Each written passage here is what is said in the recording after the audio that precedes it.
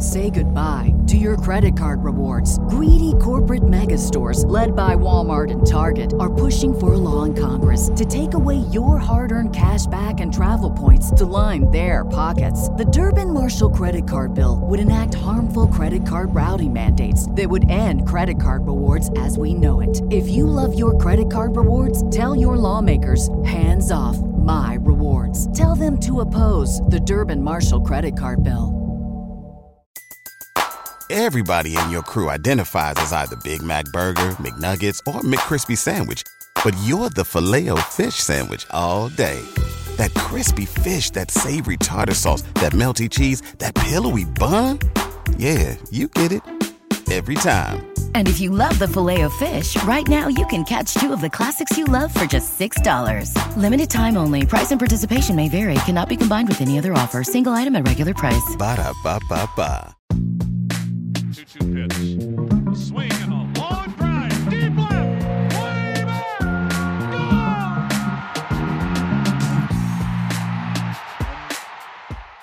Hey everybody, welcome back to another Baseball America podcast. I'm Kyle Glazer. We're continuing our prospects series today with Joe Healy.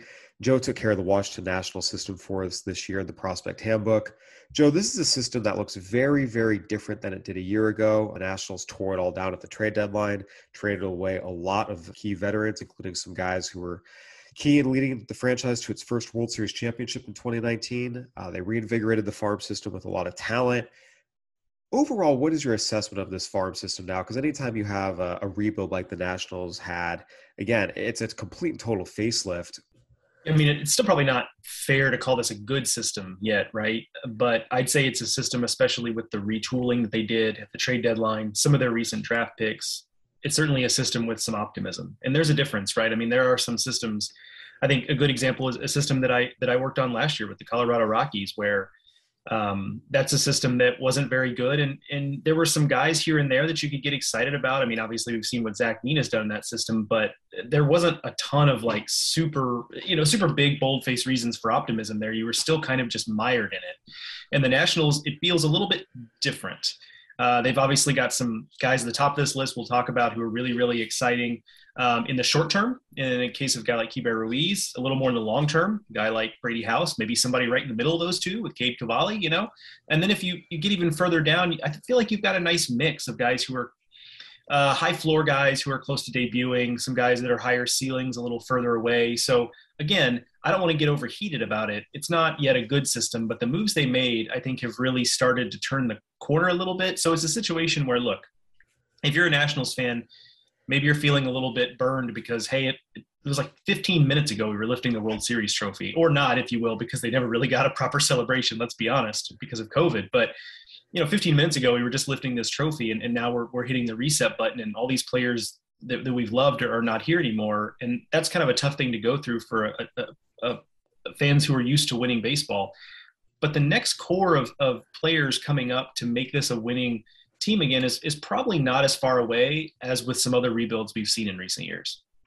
Yeah, I mean, with the Nationals, we have to keep in mind as we talk about all this, they were one of the best teams in the National League during the 2010s, of course, culminating in that dramatic World Series victory over the Astros, a team that just came back again and again and again, both in terms of the season and individual postseason games. And in order to build that team, they did have to trade away a lot of good young prospects for veterans that put them over the top. You talk about Lucas Giolito, you talk about Ronaldo Lopez, you talk about Jesus Luzardo, and you would make those trades again because, again, the whole point of this is to win the World Series. But in the course of doing so, this farm system was hollowed out a little bit, and then they graduated some guys to the big leagues as well. Juan Soto, Victor Robles, Trey Turner, that were starters in that World Series team. It's exactly what you want to do. But that did put them in a situation where going into last year in 2021, this was the worst farm system in baseball as ranked by the BA organization talent rankings. And it was very, very clear very, very quickly that that ranking was accurate. Their affiliate at Lowe Fredericksburg was historically bad. The affiliate at Double-A Harrisburg actually was pretty awful as well. But in some cases, because Fredericksburg was so much worse, they got overlooked a little bit. Talking to scouts who were watching the AAA Syracuse team, it was pretty consistent that there was just nothing there. Prospect talent-wise, Carter Kieboom and Luis Garcia had graduated from prospect status. They were trying to get some things back on track. Really, the only affiliate that had talent that scouts were even a little bit excited about when the year started was high at Wilmington. And even that was just limited really to a couple of pitchers. So there really just was not a lot of talent in this farm system at the start of last year. And the results bore that out. But at midseason, they hit the reset button, as we've talked about, and traded away Kyle Schwarber and Brad Hand. And then the very next day, the rebuild went into overdrive, trading away Max Scherzer and Trey Turner, Yan Gomes, Josh Harrison, John Lester, Daniel Hudson. And they brought back 11 prospects and a young big leaguer in Lane Thomas. And a lot of those prospects are in this Nationals top 30. A couple of these guys have graduated. Josiah Gray was a prospect when they acquired him. They immediately put him in the starting rotation. He graduated. But Keibert Ruiz is in this top 10. He came over as the headliner in the Scherzer Turner deal. Gerardo Carrillo's in this top 10. You go down into the top 30, you'll see Riley Adams, Aldo Ramirez, Mason Thompson. A lot of the guys that they acquired immediately became some of their best prospects and did make this a better, more improved farm system. You hit on something I thought was interesting where you said this rebuild might not take as long as some other rebuilds. And when I did a study of rebuilds for Baseball America a couple of years ago in 2018, we found consistently, with almost no exception, that anytime a team does a full blow-it up type of rebuild as the Nationals did, it takes 4 years from the time they trade away the final pieces until they're a playoff contender again. The Pirates sold off their final pieces 2008, 2009. The final trades were in 2009.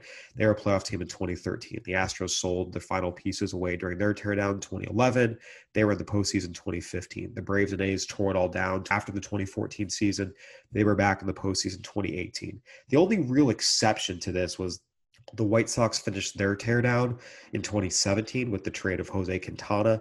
They were back in the postseason in 2020, but that was a shortened season, so we don't really know how the rest of it would have played out. Pretty consistently, it takes 4 years.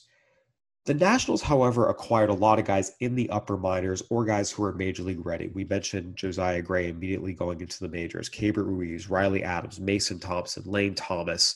A lot of guys were in the upper levels.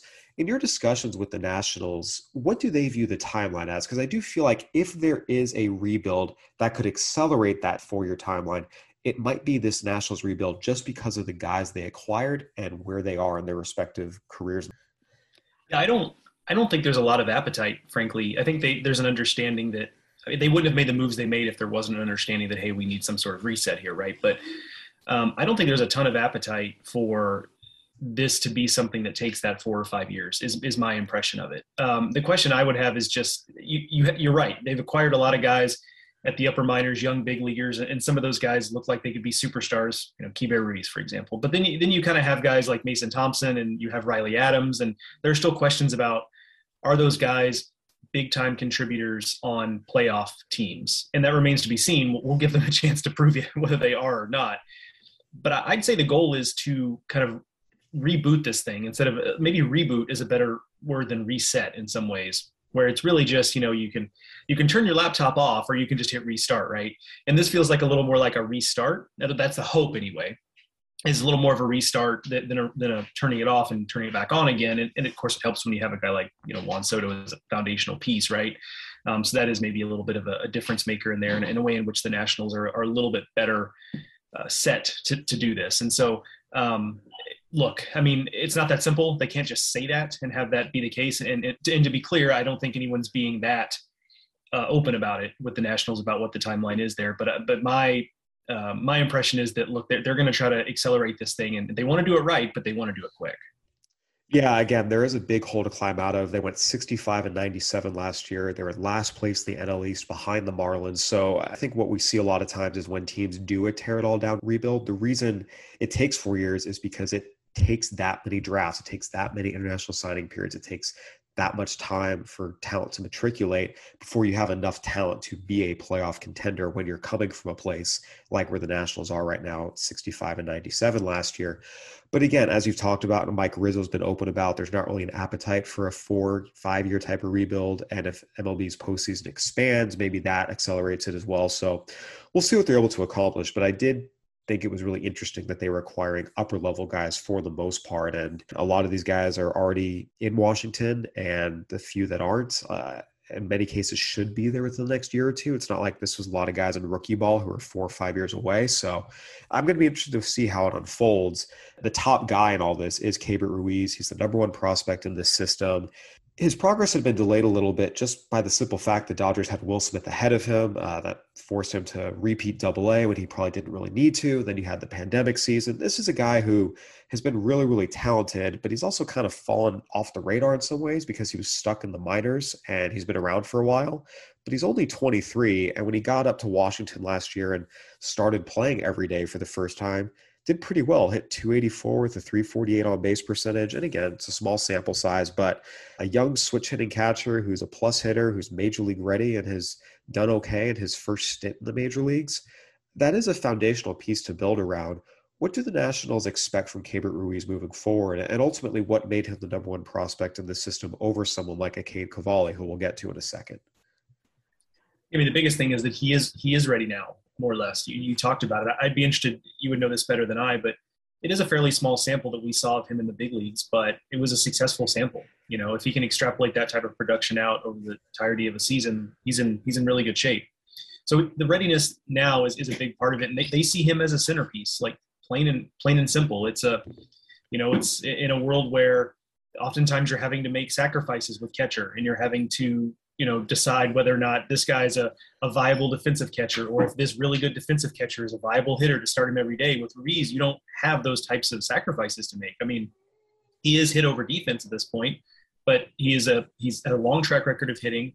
He impacts the baseball more the last couple of years than he had before. That was a knock on him for a while, is can he really impact the baseball? And defensively, it's a fringy arm, and he's thrown out fewer than 20% of base stealers in the small sample that has been his time in the big leagues. But one of the consistent pieces of feedback that I got from other evaluators on Ruiz is that they didn't super love the defensive tools, but he just kind of made it work.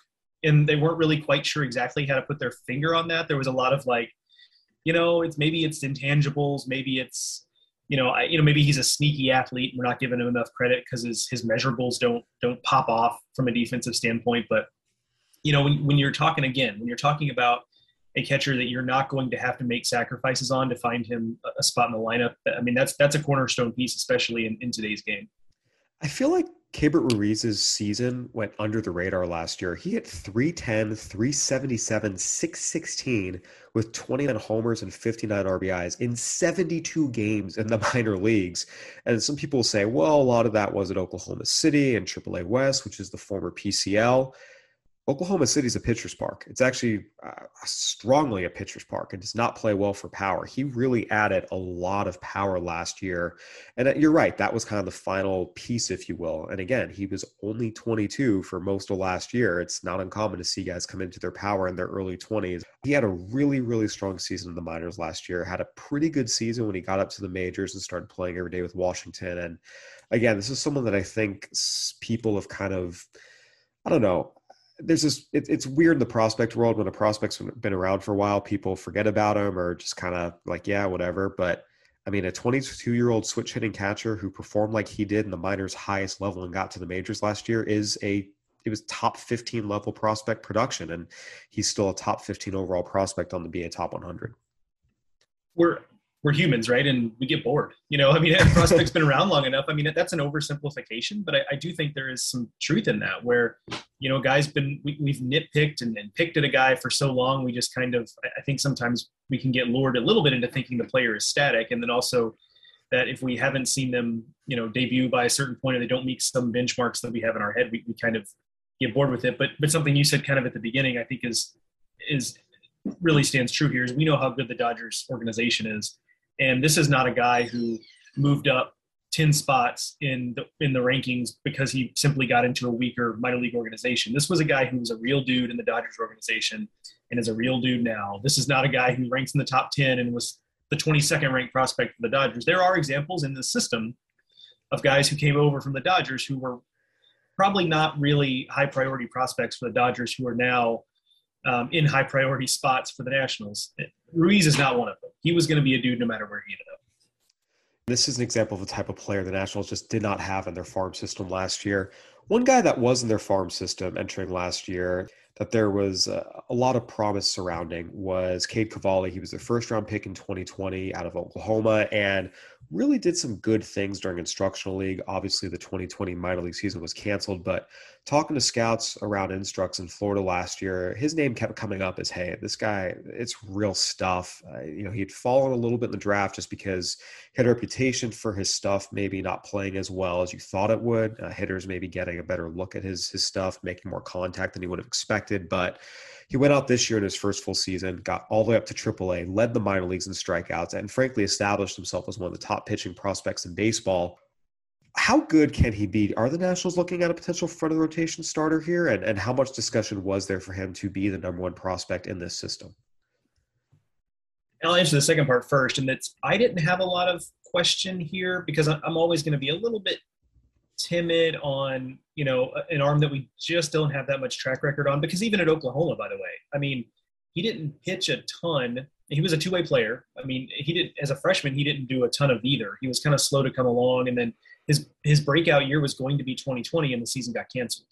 So, he gets into the Nationals organization. And of course, now he's coming into an organization in 2020. We know how that went. So as good as 2021 was, you're still kind of have that little ounce of, I don't want to say doubt, but just an ounce of, okay, let's see him kind of prove it year over year, right? So that was a deciding factor to me. But I will say that I did have several people, in conversations and even internally at BA, because we talk about such things, and they kind of ask, are we sure? Are we sure that it's Ruiz, not Cavalli? And I was pretty steadfast in that, and no one really pushed back too hard on that, which was my clue that I think I was right there, or at least I was thinking about it correctly. Whether or not I'm right, we'll have to see. But with Cavalli, it was everything the Nationals could have wanted in that full debut. I mean, it was missing bats, and it's not just pure stuff either. I mean, that's obviously it's kind of stuff over polish at this point, but especially when you're talking about fastball that can get up to 100 miles an hour. But it's it's two distinct breaking balls. It's a curveball and a slider that, and this is kind of where some of the nuance comes in, right? Is that he knows to use the slider as kind of a cutter, and he understands this cutter is not to miss bats. This cutter is to get off the barrel. He's got a changeup, that has good.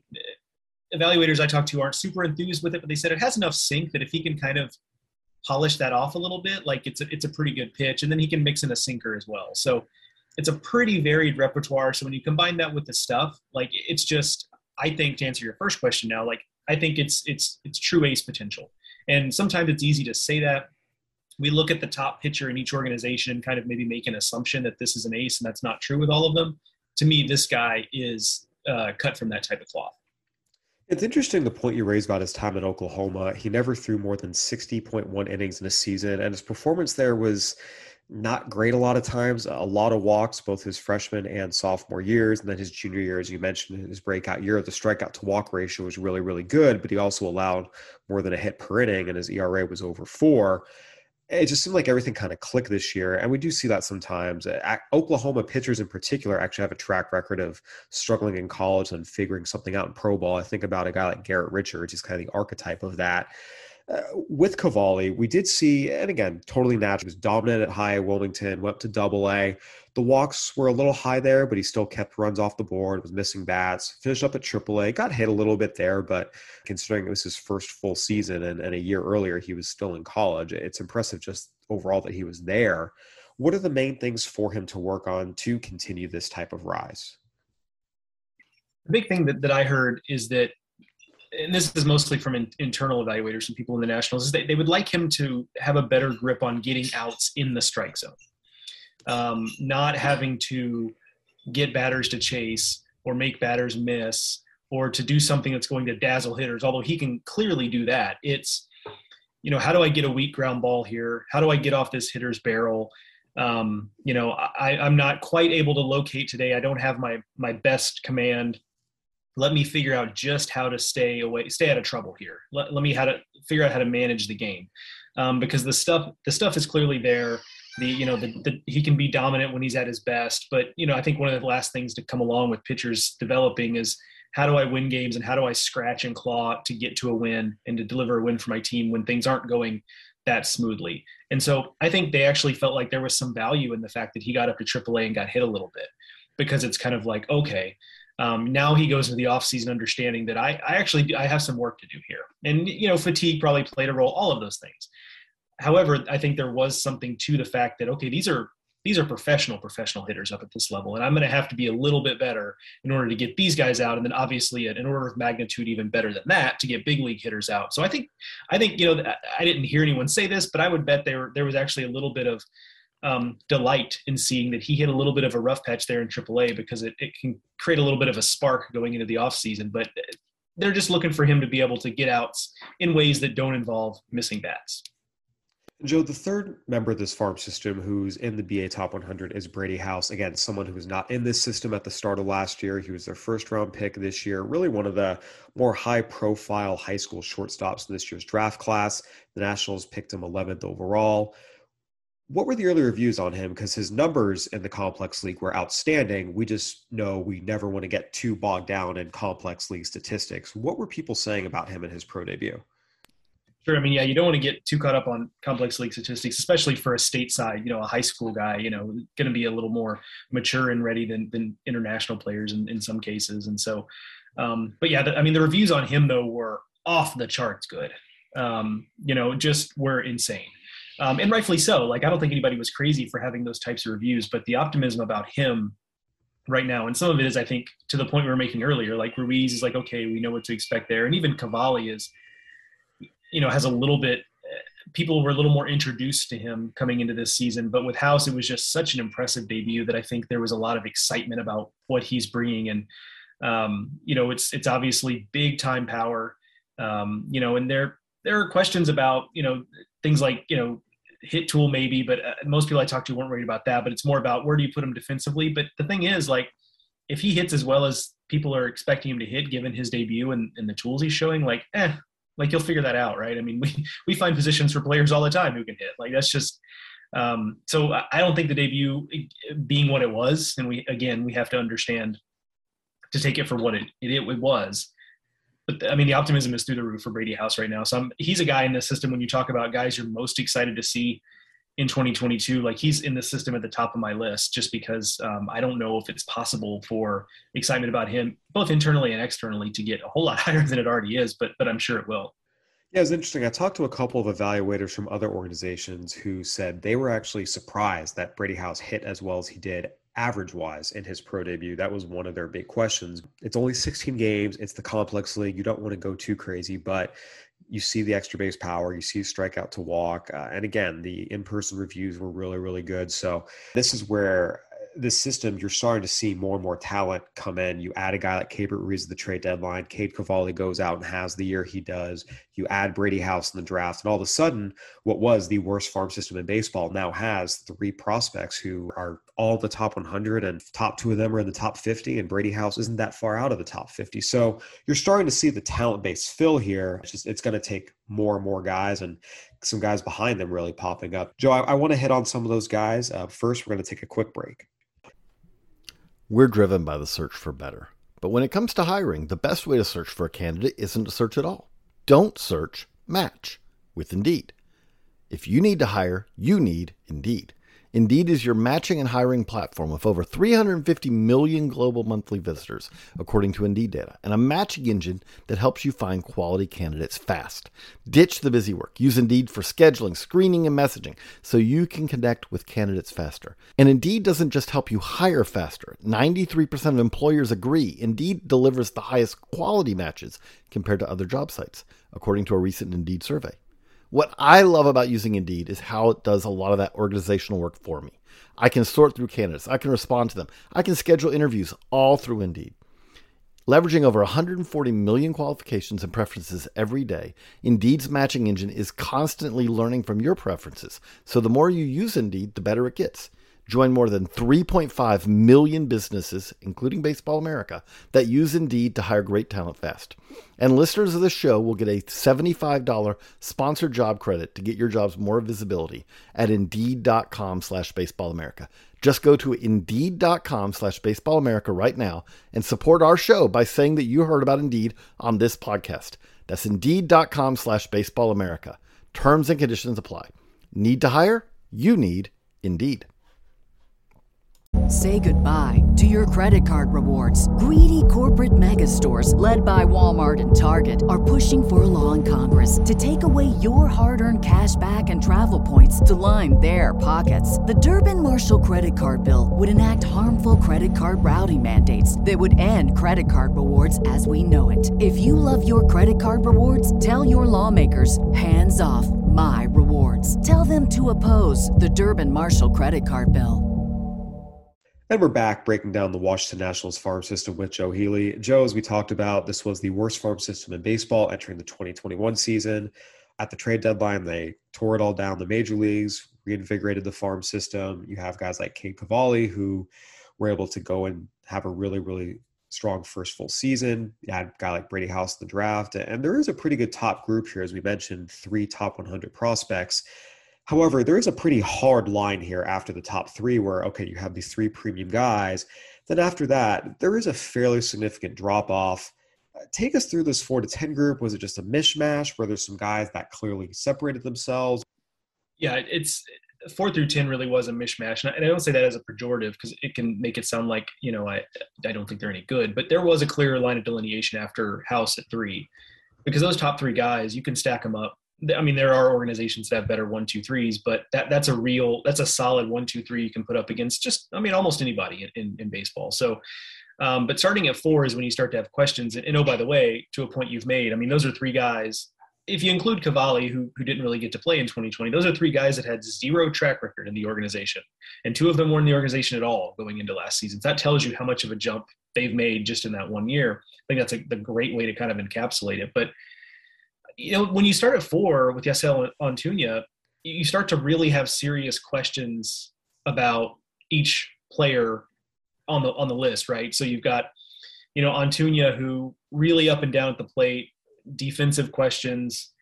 Andre Lara is just young.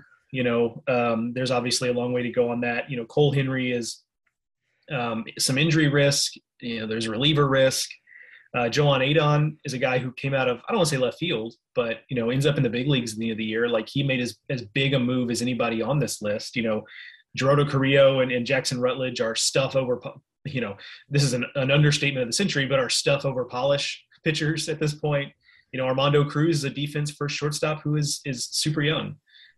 So that's a pretty 4 through 10 is a pretty raw group with a lot of risk. And so there are guys, we can get into some of these guys and talk about what we like and don't like, but that's when you really start to have to ask hard questions as at number 4. And so this section was the hardest section for me, maybe of the entire 30, because it's very apples and oranges comparisons when you talk about some of these really raw international players with a guy like Cole Henry, who had a pretty good track record at a very good college program at LSU, and is a lot closer to the big leagues than others. Yeah, I want to start with Yasiel Antuna. Nationals gave him $3.85 million in the 2016 international signing class. He was a Herald International signee, just sidetracked by injuries pretty much from the get-go. He finally got into his first full season in 2021, went up to high Wilmington, and did not perform great at the plate or in the field especially. He committed 36 errors in 96 games at shortstop, and after the season, the Nationals moved him to the outfield. So that's going to add more pressure to the bat a year after he hit .227 with a .307 on base and a .385 slugging percentage. What can the Nationals reasonably expect here? He's only 21, but at the same time, between the injury track record, the lack of performance track record, the position move now, it's going to put even more pressure on the bat. What made him number 4? I think there was a feeling that what they saw in 2021 from Antuna, even though the numbers don't totally show it, was a little bit of a bounce back from injuries, et cetera, but also kind of a reset of maybe not expectations is the right word, but let me put it this way. Let me back up. You mentioned the defensive questions and moving him to the outfield. I think that they feel like that maybe can unlock something for him because the defense was not good on the infield. It was a big question. And it wasn't just that the tools are maybe lacking and he gets the job done. He was making errors and there's a difference there. So to have that off his back, I think, is helpful and can be really helpful for a player. And they're optimistic that can be a game changer for him. The other thing is that because of the lack of playing time he got for injuries and pandemic reasons, in 2019 and 2020 in particular, is a guy who hadn't really gotten competitive at bats in a long, long time. And it showed. I think it was 4 for his first 67, which doesn't even sound possible. Like, I know this isn't exactly true, but I feel like I could step up to the plate and maybe go 4 for 67, like just a dribbler that I run out or something, So just horrifically bad luck early in the season, but he hit 315 over a 2-month stretch and kind of in the middle of the season and seemed to figure some things out. And then, of course, there's kind of the ebb and flow of, okay, then people start to figure you out again. And maybe, he didn't keep that standard up.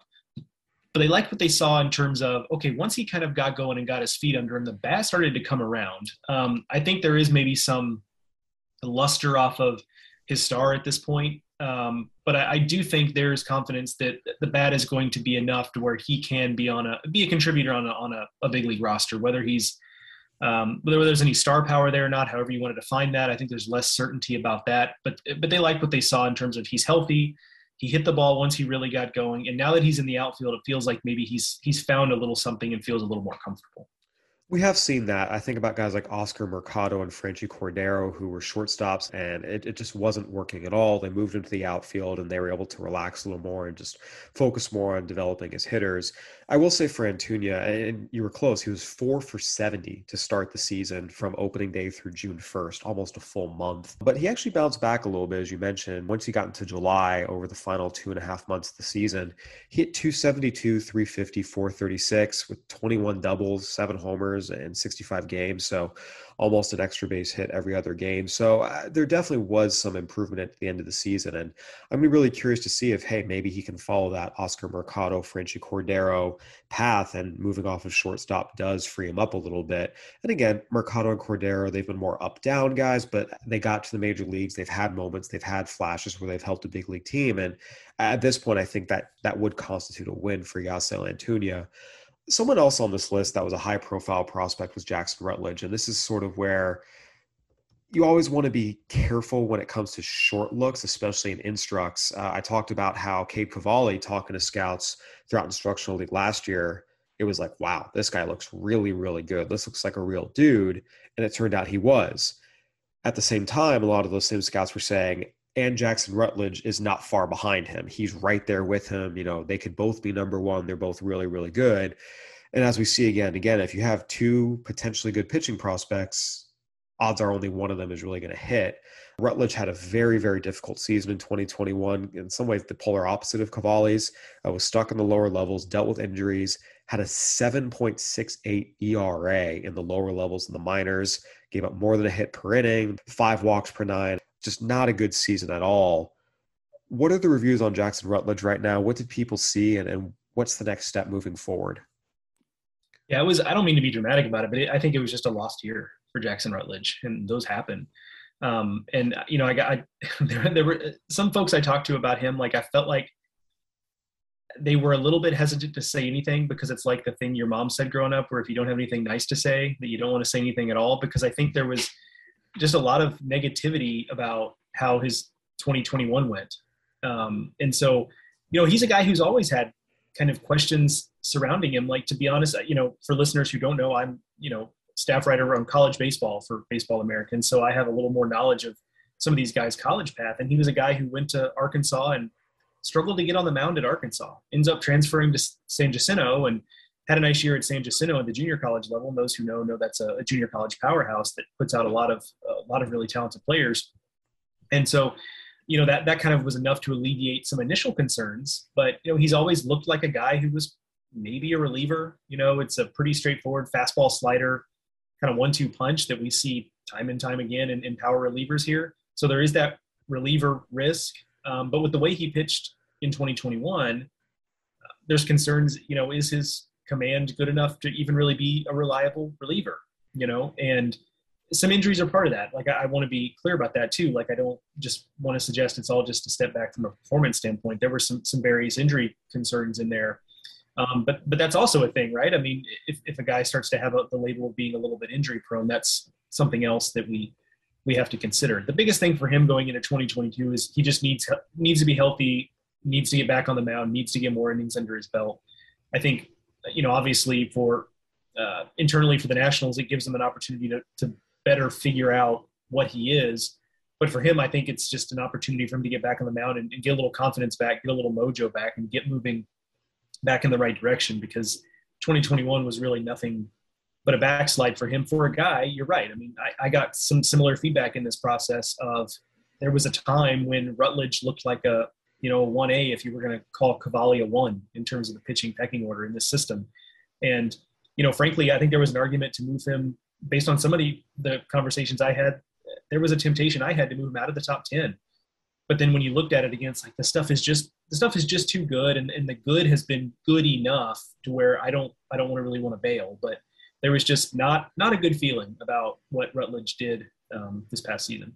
I will say, to finish it on a little bit of a positive note, I did see him in the Arizona Fall League come out with a relief appearance where you saw it. You saw the fastball slider combination working. You saw him throwing the ball enough in the strike zone to be effective. There were a couple of sequences where he was just dominant. Now, he couldn't hold it. It wasn't like he was doing it inning after inning, but you saw it in a 1-inning spurt, a 2-inning spurt, an at-bat here, an at-bat there. So I actually came out of seeing him in the Fall League feeling a little more bullish because, again, throughout the year, I got the same feedback you did, just kind of all bad, just to be frank about it. But seeing him for myself in the Fall League, I see it. I kind of get why there's still a little bit of optimism and why you'd hold on to it.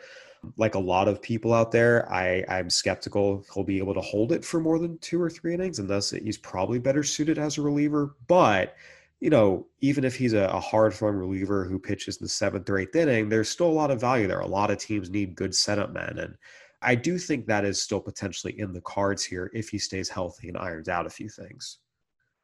Yeah, I think that's right. I mean, and I commend the Nationals. I really do, for continuing to try to start him and give him that opportunity, because I've always felt, and I'm no expert on this, you would know far better than I, but I've always felt like we as an industry, but also I think even within baseball, there is a little bit of a tendency to pull the ripcord on guys a little early and start to make a determination on that stuff when really, sure, are there some finer points of transitioning from starting to relieving that have to be ironed out? Absolutely. I don't want to oversimplify it, but you can always move a guy to the bullpen.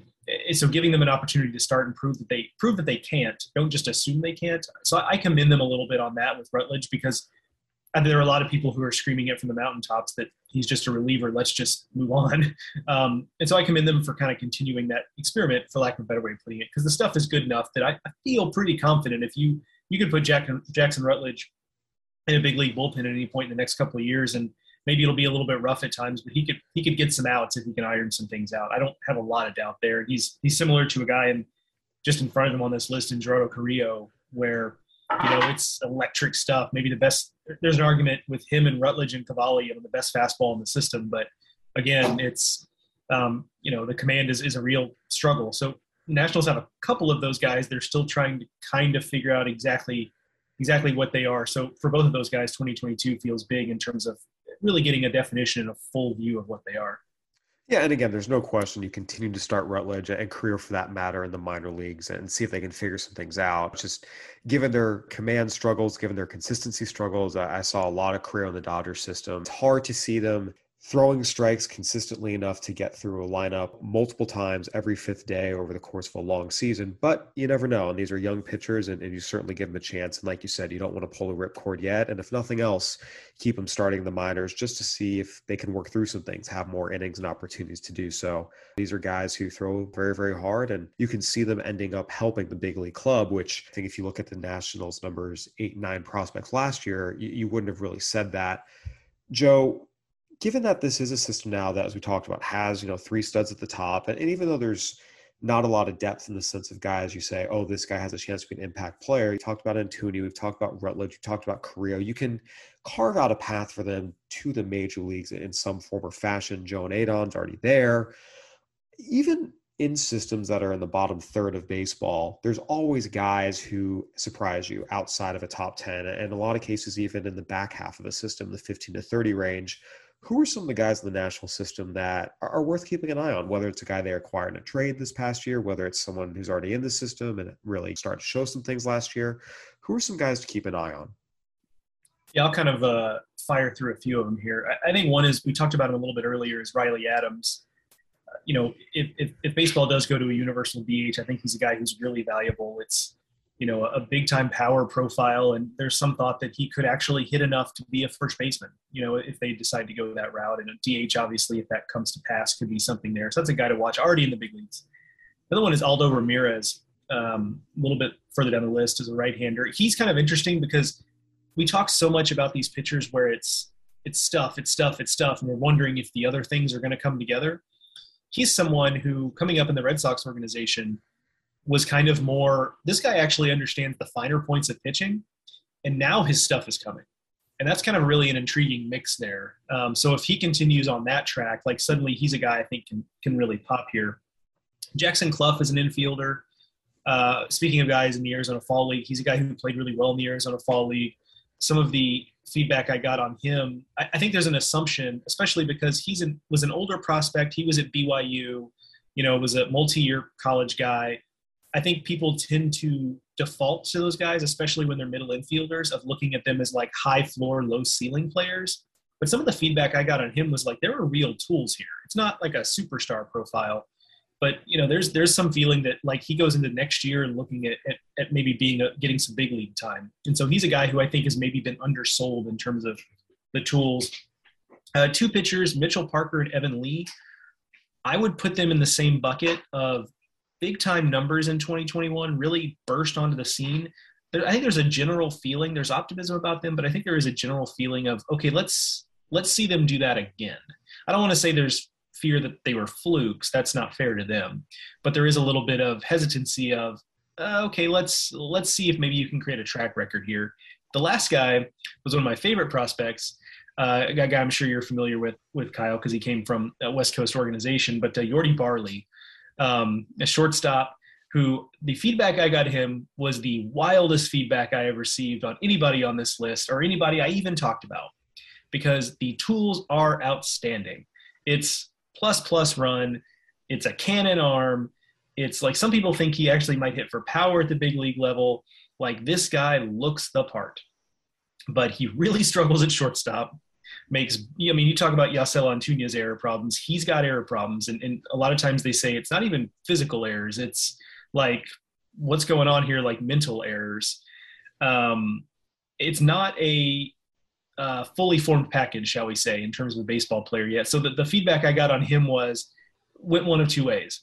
One is the tool package is so exciting that, like, I think there's actually something here and I can't wait to see what it is.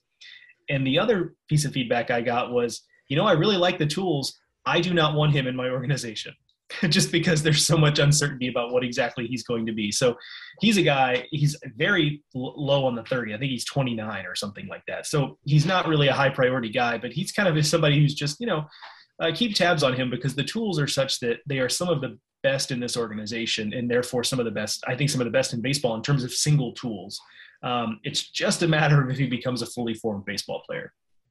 So I want to start with the positives before I dive into some of that. Yeah, when the Nationals executed their trades for Aldo Ramirez and Riley Adams, they traded Kyle Schwarber and got Aldo Ramirez back. They traded Brad Hand and got Riley Adams back. Immediately, scouts were very, very congratulatory toward the Nationals. They thought they got two really good players, really good prospects, and guys who could help. And I thought Aldo Ramirez was actually interesting just because, like you said, there's more pitchability than stuff there, but there are people out there who think he can be a real number 4 starter. And hey, you need back-end starters. And if you can get him for someone on an expiring contract, that's a really good trade. Riley Adams, as you mentioned, a big league ready contributor for a closer who was really, really struggling. Those were two very, very nice additions. And even some of these other guys that got during the sell-off, I think about a guy like Drew Millis, the catcher they got as part of the trade with the A's for Yan Gomes and Josh Harrison, is a really good defender. These are all good players, and I do think it's notable, again, that the top two guys you mentioned as guys who are outside the 30 that can really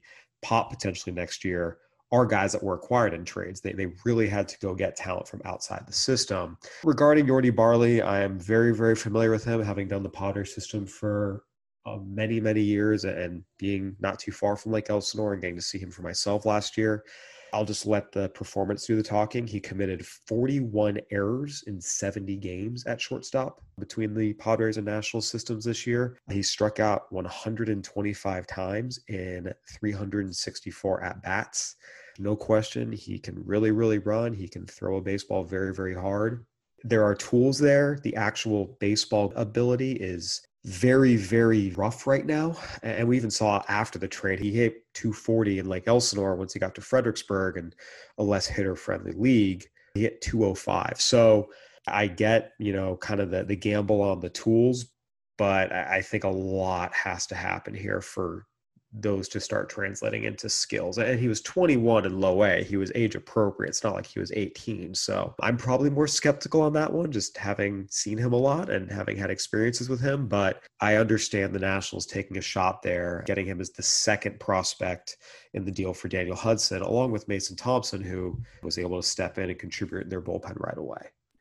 Yeah, I mean, if we describe sometimes, this is, I tend not to use terminology like this because I try not to dehumanize, especially prospects. I try to remember the human here.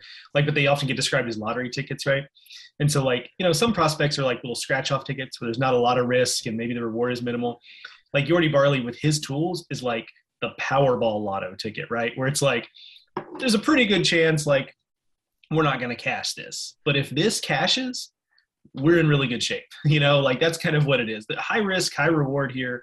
And so that's kind of where it's at there. So it's important to remember that spectrum, and it takes all kinds, right? I mean, but when you're talking the back of the 30, I don't know about you, Kyle, when I put these lists together, when you're talking the back of the 30, if we're looking at a grab bag of 6 or 8 guys for those last couple of spots, sometimes you're looking for the differentiator, and those loud tools sometimes just kind of speak to you. I don't know what to say, I totally get the back of the 30, especially a system that, as we talked about, is improving, but still is in the bottom third of Major League Baseball. But again, they're no longer 30th. They've moved up, and that's important. And you look at what they have on this team next year. You start with, of course, Juan Soto, one of the best players in baseball. Obviously, the offseason still has to unfold, but you start with him. You look at guys like Keibert Ruiz, Lane Thomas, guys who've produced a little bit and are on the younger side. Carter Kieboom and Victor Robles, obviously wanted to get them back on track, but they're still only 24 with a lot of talent there. So there are some young players to work with. Talk about on the pitching side, you still have Steven Strasburg, although we need to see if he can stay healthy. Patrick Corbin, if he can get back on track. Josiah Gray, a promising young right-hander as well, with potentially Cade Cavalli coming up. And Joe Ross as well. He's had some injury issues, had a torn elbow ligament last year, but we'll see what he's able to give them. So there are some young players here to work with and build with. It's just going to take time, and seeing if these prospects can come up and help in the next couple of years will determine how quickly they get back to contention. They're going to have another high draft pick this year. This farm system is only going to get better, and the Nationals have essentially executed a rebuild once. They had not a lot when Mike Rizzo and co took over toward the end of the 2000s and turned them into one of the best National League teams of the 2010s and capped it with the first World Series championship in franchise history. So this is a group that has a track record of executing rebuilds successfully. The draft record in the middle of this decade wasn't great, but recently maybe there's some signs it's getting better. So we'll see what happens. There's a lot up in the air with the Nationals. Again, for me, I think they're going to be a fascinating test case of, is it possible to go from a tear-it-all-down rebuild back to the postseason in under 4 years? History says no, but I think if there's one rebuild that could do it, it's this one. And I'm just going to be fascinated to watch it all unfold. Yeah, no doubt. I mean, it's and the funny thing about that is that it kind of, we're understanding these things on a spectrum, right? I mean, there was a time in baseball where these rebuilds are a lot more aggressive, steep than they used to be. You used to see teams try to build on the fly a lot more, and that was out of vogue. And now it's complete teardowns are a little more outside of the teams who can really just rebuild based on payroll and things of that nature. And can the Nationals kind of carve out another path forward for a certain type of organization? May not work for everybody, but they're going to try something here, I think, that is a little bit different than what we've seen so far. And so, kind of creating a little lane there for teams that are looking to rebuild and maybe not go quite so far down into the cellar at the same time. It would be interesting for sure. We'll see what happens. Joe, thank you so much for joining us. We appreciate your insight as always.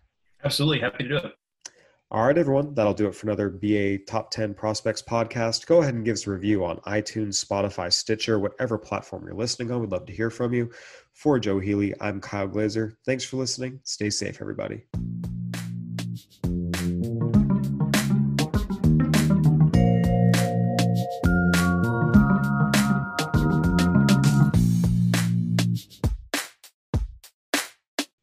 say goodbye to your credit card rewards. Greedy corporate mega stores, led by Walmart and Target, are pushing for a law in Congress to take away your hard-earned cash back and travel points to line their pockets. The Durbin-Marshall credit card bill would enact harmful credit card routing mandates that would end credit card rewards as we know it. If you love your credit card rewards, tell your lawmakers, hands off my rewards. Tell them to oppose the Durbin-Marshall credit card bill. Everybody in your crew identifies as either Big Mac Burger, McNuggets, or McCrispy Sandwich. But you're the Filet-O-Fish Sandwich all day.